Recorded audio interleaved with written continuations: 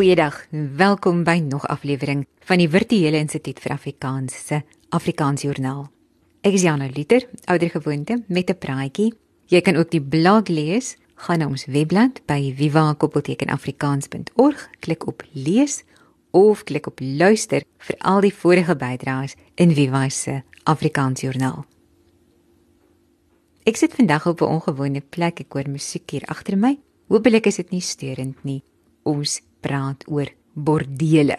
Bordeel, waar kom die woord bordeel vandaan, ja? Dit vra 'n Hollander die week op Twitter met net daaronder 'n tweet wat verbykom van Netwerk 24, wat dit het oor 'n klub vir volwasse vermaak, soos wat hulle dit noem, wat natuurlik terselfdertyd hier by ons in die nuus was die afgelope week.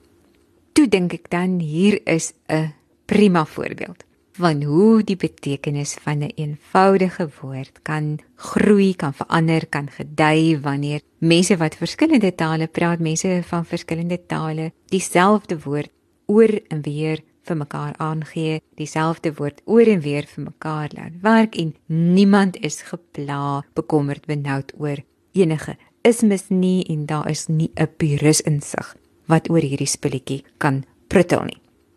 Kappeboom, saagplanke en jy het van die oudste boumateriaal wat aan die mens bekend is. Die woord plank, dit kry Afrikaans en ook Nederlands en Engels en 'n klomp ander tale. Plank van ou Frans wat plank kry uit Latyn, die Latynse woord planka, wat beteken het 'n blad of 'n plaat, nes ons hedendaagse plank, 'n plat stuk hout of iets wat 'n mens aan so 'n plank laat dink.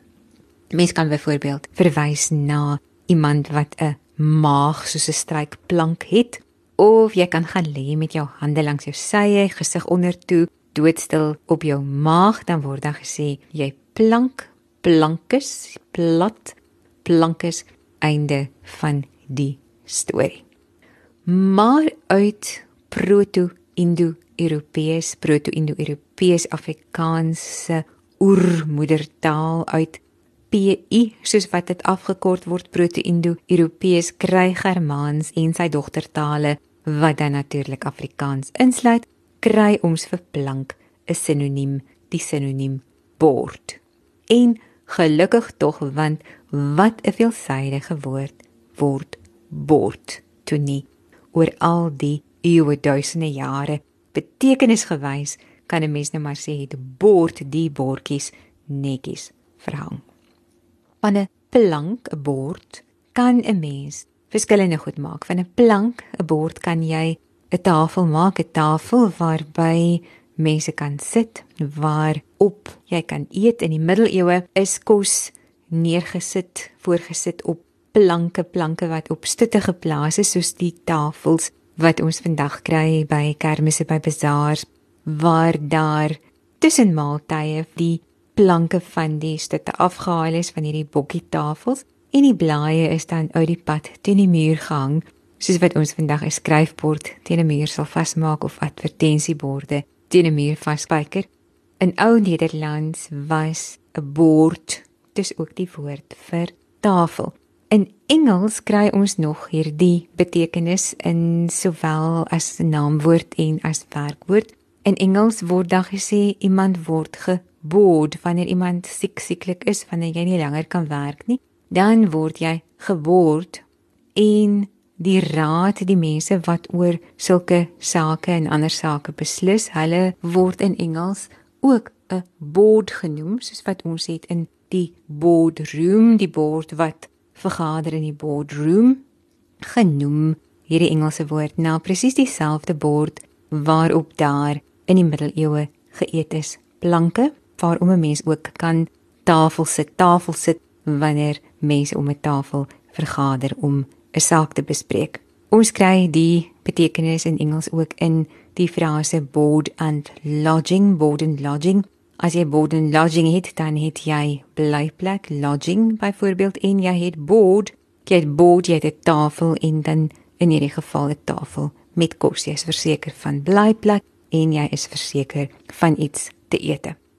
Oor hierdie Engelse woord, die werkwoord board, het Wile Johan Kombrink geskryf in 1995 'n kolom aan.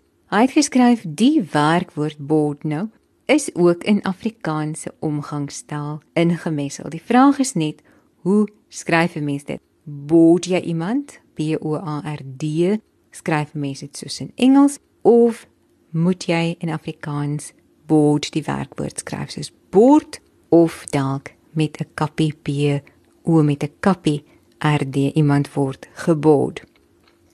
Op 'n plank kan 'n mens nie net eet soos by 'n tafel nie, mens kan ook op 'n kleiner plankie vir jou kos skep, jou kaas en jou brood op 'n bordjie eet. As jy nie wil mors nie, dan help dit as die hout so 'n bietjie uitgehol is en hierdie voorwerp waar uit 'n mens eet, bly 'n bord, al word dit later nie meer van hout gemaak nie en ook in allerlei vorms van klei, van blik, porselein, plastiek, eetborde, en broodborde, en die borde, en koekborde, en soepborde. Maar planke is daar borde nie net om as tafels gebruik te word en om uitgeëet te word nie, planke, borde, die timmer 'n mens, spyker 'n mens ook aan mekaar vas. En dit doen die Franse, die Italianers, die Spanjaarde, sprekers van die Romaanse tale. Hulle het wel nie Romeine nie, Romane, Romaans, Frans, Italiaans, Spaans, die tale wat dan teenoor Germaans, en hierdie Romane wat van Germanismus nog nooit gehoor het of daaraan gedink het nie, glad nie beswaar soos wat ons deesdae die Anglisisme beswaardes kry nie. Hulle gryp die Germaniese woord en hulle pas die betekenis, die uitspraak, die spelling van hierdie woord na hartelus aan om by hulle eie gebruike aan te pas. Die Franse bou van borde, bou hulle skuilings, bou hulle hutte, plankhutte, en aan hierdie aan mekaar getimmerde borde, wat aan 'n hut word, gee hulle die naam borde, hut, borde in Frans, en vir hulle volwasse vermaak, neem hierdie Romeine op hulle krygstogte vroue saam. Vir hierdie vroue en hulle seksklubs rig die soldate huitjies op van planke, bou hulle borde, wat maklik weer afgetakel kan word, afgebreek kan word en van kamp tot kamp verskuif kan word. En so 'n hut van borde noem die Franse 'n bordel, 'n klein huitjie. Bordel vir kleinwoord wat plankie beteken, en die Italianers noem hulle plankie 'n bordello, en sien daar, Nederlands vat die woord bordel van die Franse terug, maak daarvan bordeel, wat ons weer by die Nederlanders kry, bordeel in Afrikaans, en Engels vat van die Italianers hulle bordello en gebruik dit vir hulle brothels. Bord gebruik ons vandag in Afrikaans ook in verskillende uitdrukkings, byvoorbeeld die ene wat ek aan die begin genoem het, as die bord of die bordjies verhang word, dan is die situasie of toestand heeltemal anders as tevore die bordjies is verhang. As 'n mens op die bord is, 'n mens kan sê iemand is op die bord, dan maak so 'n persoon 'n goeie indruk, dan is hy gewild. As jy op die bord is jy in tel. Twee mense kan sê, kom ons skrap dit van die bord af. As jy iets van die bord skrap, dan word dit uitgewis, dan is ou geskille en verskille en fetes vergewe en vergete, kom ons skrap dit van die bord, man, kom ons beweeg aan. As iemand van iemand sê, hy het 'n bord voor die kop, of sy het 'n bord voor die kop, dan gee die spreker daarmee te ken dat die ander persoon, of dat hy sy dink die ander persoon is heeltemal totaal skaamteloos. Daai vrou, sy het 'n bord voor die kop, sy is heeltemal skaamteloos. Dit lees ek in die WAT, ek het dit nog nooit gehoor nie, jy het 'n bord voor die kop. En dan het ten slotte 'n plank ook sy gesegdes. As 'n mens die dag teen die planke is, as jy bokser is, dan het jy 'n uitklophou gekry, maar 'n mens kan natuurlik ook figuurlik teen die planke wees. As jy teen die planke is jy platgeslaan, is jy teleurgesteld, is jy moedeloos, is jy in sak en as. Iemand wat planke saag, snork, en iemand wat baie hard snork, van hom of van haar word gesê dat hy of sy balke saag. En dankie op 'n plankie as iemand vir jou dankie sê en jy sê nie te dankie nie, nee wat, geen dankie nodig nie. Dankie op 'n plankie, kan iemand sê, ja, dankie sit op 'n plankie. Jy het geluister na nog aflewering van die Waarderingsinstituut vir Afrikaans se Afrikaans Joernaal. Ek is Jana Luther, tot die volgende keer.